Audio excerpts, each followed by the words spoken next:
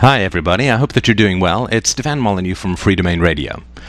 I'm going to do the long-awaited and oft-requested video on procrastination, and here, if you like, you can insert your own joke about how long it has taken me to get to the video on procrastination, but the reason for that is that it is a very complicated topic, and you would hope so, because if you do suffer from problems with procrastination, it would kind of be a bummer if it turned out to be something pretty easy to solve. So I'm going to take a swing at running you through at least my theory as to how procrastination develops within us, why it is so paralyzing and so hard to overcome, and why it is that the more we work to overcome procrastination, the worse it seems to get. And I have certainly suffered from my own problems with procrastination in my life. And so I thought I would share with you the approaches, or the understanding that I have about it, and the ways in which I've overcome it. And now I don't really suffer from it too much anymore. So I'm going to start off with a fairly startling statement, which, with any luck, I will be able to back up with some examples, and perhaps you will find as relevant within your own life.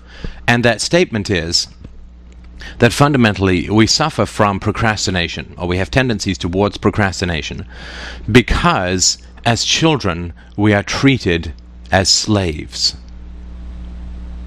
Because as children we are treated as slaves. And let me explain sort of what I mean by that, and we'll see if we can't make a little bit of sense out of it. So, when we look at just a pure slave relationship, the old historical Southern pick cotton on the back 40 kind of slave relationship. We got the master up here and the slave down here. Well, the way that it really works in that situation, of course, is a top-down situation. The master tells the slave what to do, orders the slave to do something. The slave has no capacity or practical ability to be able to resist or oppose the orders of the master. The master says, go do X, and the slave just goes and does it, and doesn't have the ability to say no, or to negotiate, or to provide alternatives, or to express preferences in any way, shape, or form. If he tries to do that, then he's going to get attacked or punished by the master. And this, sadly, is all too common, and I would say it's pretty much the default position for children. When we're children, we are simply told what to do. We are ordered around. We are managed. We are ordered to perform certain chores, to obey, to sit still, to do our homework. We're just ordered what to do, and we're not consulted in any way, shape, or form. And we get little sort of inconsequential consults like, would you like hot dogs or hamburgers for dinner? But our preferences, our foundational, fundamental preferences, are not consulted when we're children. So I'm just finishing up a book called Real-Time Relationships, The Philosophy of Love, which I've written 2 books before, On Truth, The Tyranny of Illusion, which is primarily about your relationship with your parents in the past and other authority figures. And then I wrote a book called Universally Preferable Behavior, A Rational Proof of Secular Ethics, which is about your relationship with virtue and reality in the present. This book is about your relationship with yourself and others in the future. So it's sort of swinging the spotlight from the past over towards the future, so you're not driving by looking in the rearview mirror. And in that book, I'll just sort of mention a little thing that I talk about here to highlight what it is that I mean.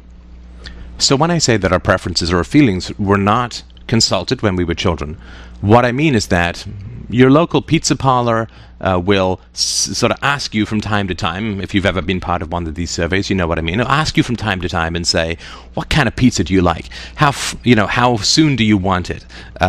What kind of toppings do you want? All of this kind of market research is done in order to try and tailor the pizza experience to your particular preferences or tastes.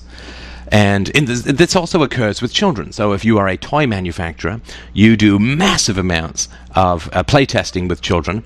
You do massive amounts of research to figure out what the children like, what the children want, so that you can tailor toys that will work for them. You don't just sit there to the children and say, you will like and play with these toys, damn it. So when we want to interact with people in a positive way, we ask them what they want, we negotiate with them, and when the pizza parlor says, what do you want, and the recipients say, I want all the pizza I could ever eat for free, well, they say, well, we can't do that, right? We can't do that. It's a negotiation based on reality. It's not just a top-down ordering, but there's mutual consultation that's involved.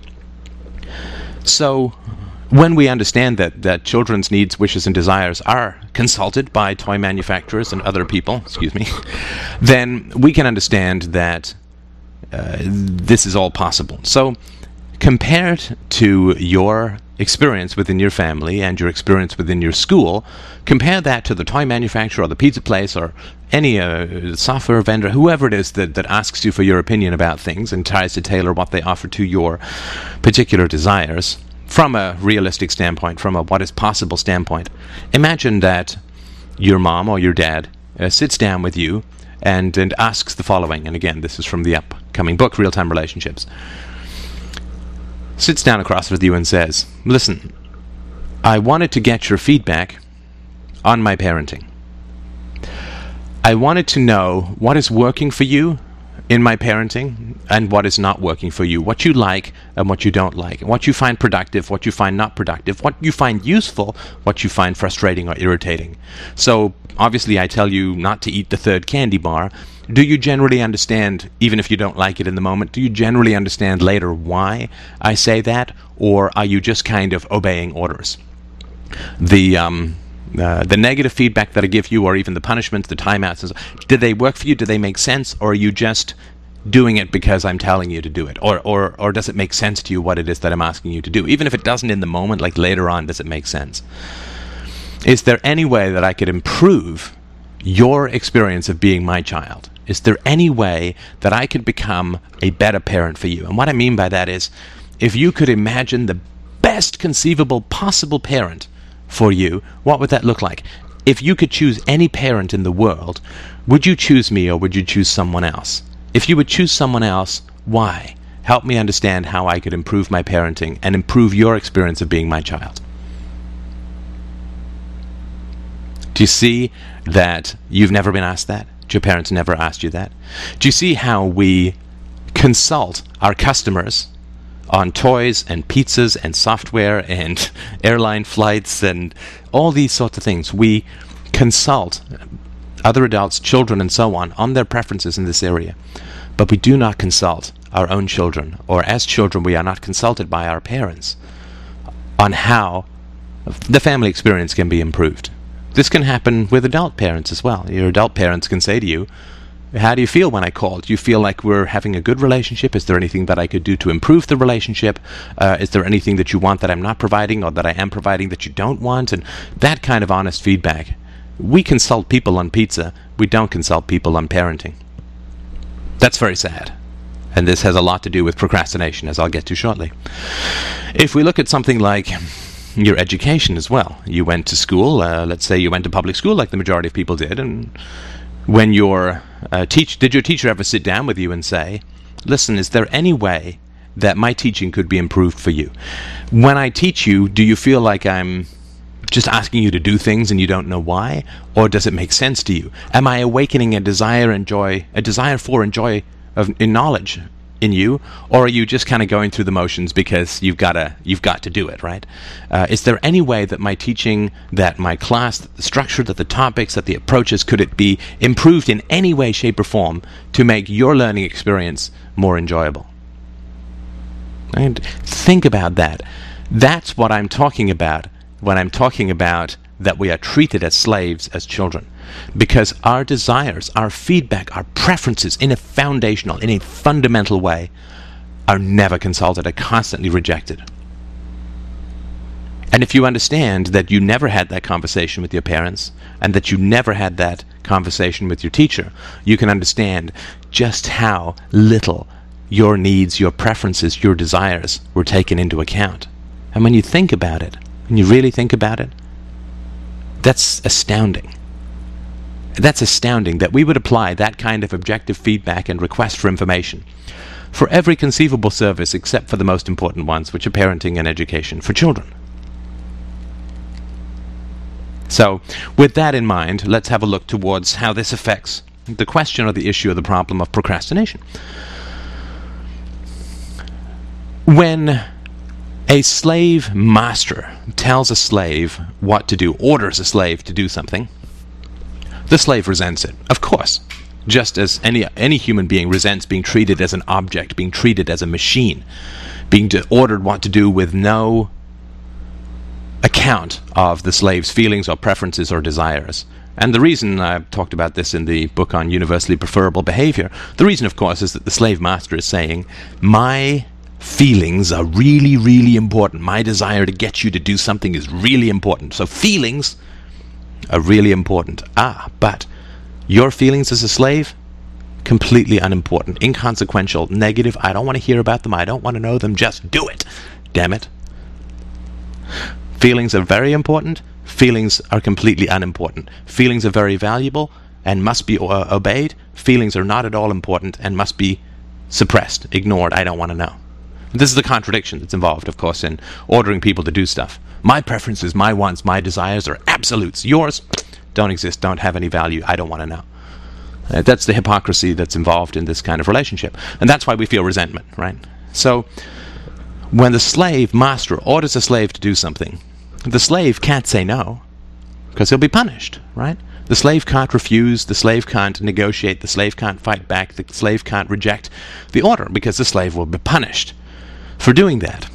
But that doesn't mean that the resentment goes away. In fact, that makes the resentment worse, actually. So what recourse, what option does the slave have when the slave is ordered to do something? To express the resentment. Everything we feel, we get expressed. It gets expressed in one form or another. Everything we feel, all of our experiences get expressed in one form or another, whether we like it or not. That's why it's so important to make these things conscious, so we have some control over our reactions, can manage them more productively. Well, I'll tell you that the slave's resentment at being ordered about manifests itself in passive aggression. What I mean by that is, if the slave master orders the slave to do something, the slave, who is not allowed to negotiate or to respond, will simply do it badly. The slave will make mistakes. The slave will postpone. The slave will act stupid, act like a retarded child. The slave will break something. The slave will do it in an unproductive way.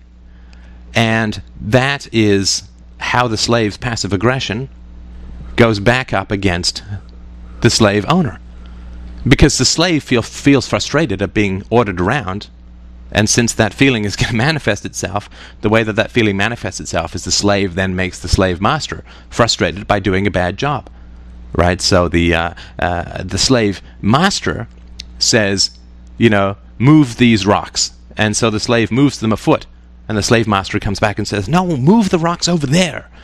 Right? And then the slave will move the rocks over there, and then we'll do nothing more. No initiative, no entrepreneurship, no thinking, no feedback, just becomes a passive, empty bag of muscle and bone that it will accept orders but do nothing more.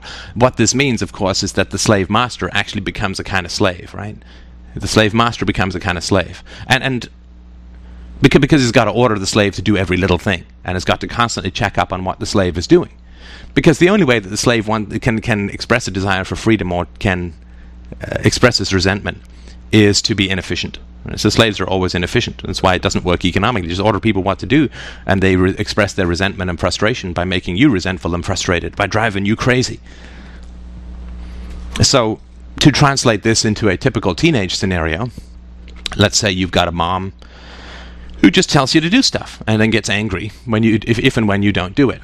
And so you're sitting there on your Xbox and playing Halo 9 million or something, and your mom comes in and says, hey, take out the garbage.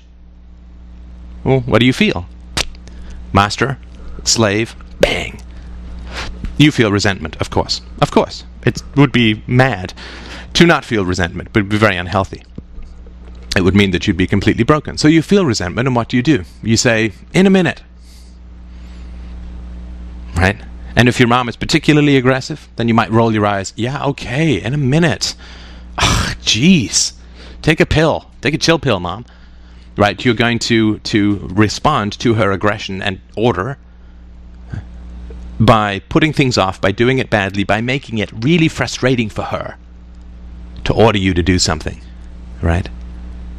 You are going to respond to the frustration and humiliation that you feel from this top-down hierarchy by flipping it and making it really frustrating and annoying for your mom to do this. So you're going to say, in a minute, right? You're going to keep playing your game. Maybe you start a new game or whatever, and your mom's going to have to come back. Hey, take out the garbage. Yeah, Mom, relax. I'm just about to do it, right? This is the game that slaves and masters play. And it's an ugly, vicious, unending game unless you make it conscious and break the cycle. So this resentment, this balking, this passive aggression, this doing things badly, this delay, this feigned stupidity that occurs from a slave perspective is foundational to the problem of procrastination. Because when you live in a master-slave relationship, as we all did in schools, and almost all of us did in families, then what happens is anytime there's a goal, you resent it.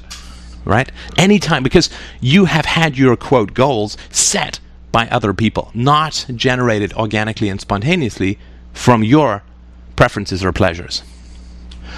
Now, this is not the normal state of things at all, even remotely, even closely. When I was a teenager, I taught in a daycare for a couple of years, and I had a class of like 35 to 10-year-olds. And I found invariably, when I treated them with respect and asked them to do something and told them why, it was a forest of volunteer hands. You couldn't tell these children what to do. They'd just grudgingly do it if you forced them, and then resentfully, passive-aggressively do it badly, and you'd end up more frustrated. I'll do it myself, right? But when you treat children with respect and you ask them, tell them why it's important and so on, then they want to be, the big person like the adult and do the right thing and help. I've had children, my nieces, when they were very young, and a 3-year-old, she wanted to help me fold my laundry. And I had to take her to do my laundry because I didn't have laundry in the house. She wanted to. She got irritated if I didn't let her help. Our default position as children is to want to help, to want to contribute, to want to do things. Just coming back from the Miami Symposium, Christina and I were at the airport, and we saw a guy hauling off these suitcases from the carousel. And his daughter was there, and she was like 4 years old, and she was like, she wanted to help. She wanted to carry one of these suitcases. She wanted to contribute, right? And she got irritated when he sort of tried to say, look, they're too heavy, this and that, right? So we ended up having to let her try, and then, oh, can I help? And, the children want to help. They want to contribute. So how is it that we get turned from people with that kind of children from that kind of initiative who want to help, who want to contribute, who want to participate, who want to be part of the running of the household? How do we turn from that to being these balky, passive-aggressive, don't want to put it off, do a bad job kind of people? Well, the way that we end up like that is that we're ordered around all the time, and our needs are not consulted, and we resent being treated like animals, like robots, like machines, like objects. And we don't like being dominated, mistrusted, and bullied and dictated to. Who would? Who with any shred of self-esteem would want that or enjoy that? So, the reason that we end up with procrastination is that every to-do feels like an order that we want to put off, that we want to passive-aggressively resist. So everything, going to school, getting an education, going to college, getting a job, filling out form, anything that we have to do that is even remotely unpleasant, it makes us, puts us back in that phase of just being bang, ordered around, which we then resent and put off and postpone, and we evade and we distract ourselves by playing video games or watching movies or doing anything other than the things which are kind of piling up that need to be done, because we never were able to maintain and sustain that desire to participate and to work and to get things done, because we were, just bullied around and ordered around when we were children. Now, this doesn't just occur in the parent-child relationship, of course, or in the teacher-student relationship, but it occurs very strongly, of course, in marital relations or boyfriend-girlfriend relations. So we see this kind of stuff all the time, where the husband's sitting there wanting to relax or something, and the wife comes in. It could be the reverse. I'm just going with the stereotype. And the wife comes in and says, I thought I told you to do the dishes, and is aggressive or hostile. And the husband is like, yeah, in a sec, right? And then the wife is, feels stymied, paralyzed, frustrated. Wants the dishes to get done, doesn't want to do them herself because she doesn't want to reinforce him not doing the dishes, but at the same time she doesn't want to push it because it'll end up in a fight, right? So he feels attacked and diminished, so by saying "in a minute" and then mocking or attacking her for if she raises the stakes and becomes more stressed, he's simply reinfecting her with what he feels infected by through her diminishment of him, through her attack and through her negativity, right? Because the moment we own somebody else's initiative, we turn them into a slave. The moment we say, hey, you should want to do this, you better do that, you got to do this, you got to do that, then we're substituting our bullying with the implicit punishment that involves, our bullying for their initiative. Just turns them into a slave. It means that they will do it badly, they won't want to do it, we'll constantly have to remind them, we will get ever-escalating frustration. I mean, controlling other human beings just doesn't work. It just doesn't work. It just doesn't work. I mean, unless you got a gun, right? The government, right? So the husband will eventually get up, fine, and I'll go and do the dishes, and he'll do with loud sighs and unpleasant noises, and maybe he'll drop a dish, or maybe he'll just do it badly, so she's got to come and check the dishes to make sure that they're clean, and she'll hand them back to him, and he'll, right? This is just doing the goddamn dishes, people. And this is the kind of fight and control and humiliation and passive aggression and resentment that these simple actions can generate. Why? Because we're raised as slaves. Because our initial desire to participate and contribute to the family is crushed and snuffed out by being bullied and ordered around without any requests or preferences, right? Or those false preferences, like, would you like to do the dishes or take out the garbage? Whenever you order people to do something, you're automatically assuming that they're lazy and dishonest and that they won't want to do it. And you say, well, I have to order him to do the dishes because he won't get up and do the dishes, right? It's like, I would say that he doesn't want to get up and do the dishes because he was ordered around by his parents, and now you're ordering him around. You haven't solved anything, and does not produce a happy and harmonious and contented relationship. So, that having been said, we'll sort of get that master-slave thing that we end up with procrastination, tendencies towards procrastination because we're just ordered around when we're children and told what to do. How do we break that cycle? Well, I'll just spend a few minutes on it. I don't want to make this too long. I just spend a few minutes on it, and if you're really curious, just let me know, and I'll go into it in more detail. But there's a great secret, of course, to life, which completely deflates the tensions that we have around procrastination. Would you like me to tell you? Shall I whisper it to you? It's a great secret. It's a wonderful secret about life. And when you get the secret, you will absolutely start unraveling the whole Gordian knot of procrastination and other difficulties that you have within your life. Okay, let's come in a little close for this one, because it's very important. The great secret of life, the way to unravel and undo procrastination, my friends, is this. It's very simple. The great secret is you don't got to do squat. You don't have to do anything. You don't have to do anything at all. You don't have to get out of bed in the morning. You don't have to eat. You don't have to go to bed at night. You don't have to wear clothing. You don't have to shower. You don't have to get an education. You don't have to get a job. You don't have to do anything. I mean, you're bound by gravity. That's not much of a choice. And if you don't do things, negative consequences may occur, but so what? You don't have to go to the dentist. Maybe you'll get gingivitis, and maybe you'll lose some teeth, but you don't have to go to the dentist. You don't have to fill out forms. You don't have to get a new driver's license. You don't have to do your dishes. You don't have to pay your rent. You don't have to go to school. You don't have to do any of it. Any of it. There's no have to anywhere in the universe of any kind. Not a single shred of a must or have to anywhere. You don't have to be nice to your wife. You don't have to be married. You don't have to take care of your children. You don't have to do anything. Isn't that nice? There is no master after you leave home. There's no, I mean, even with this, you don't have to do what your parents say. It's just that they'll get mad and they'll punish you and whatever, right? But you don't have to do anything.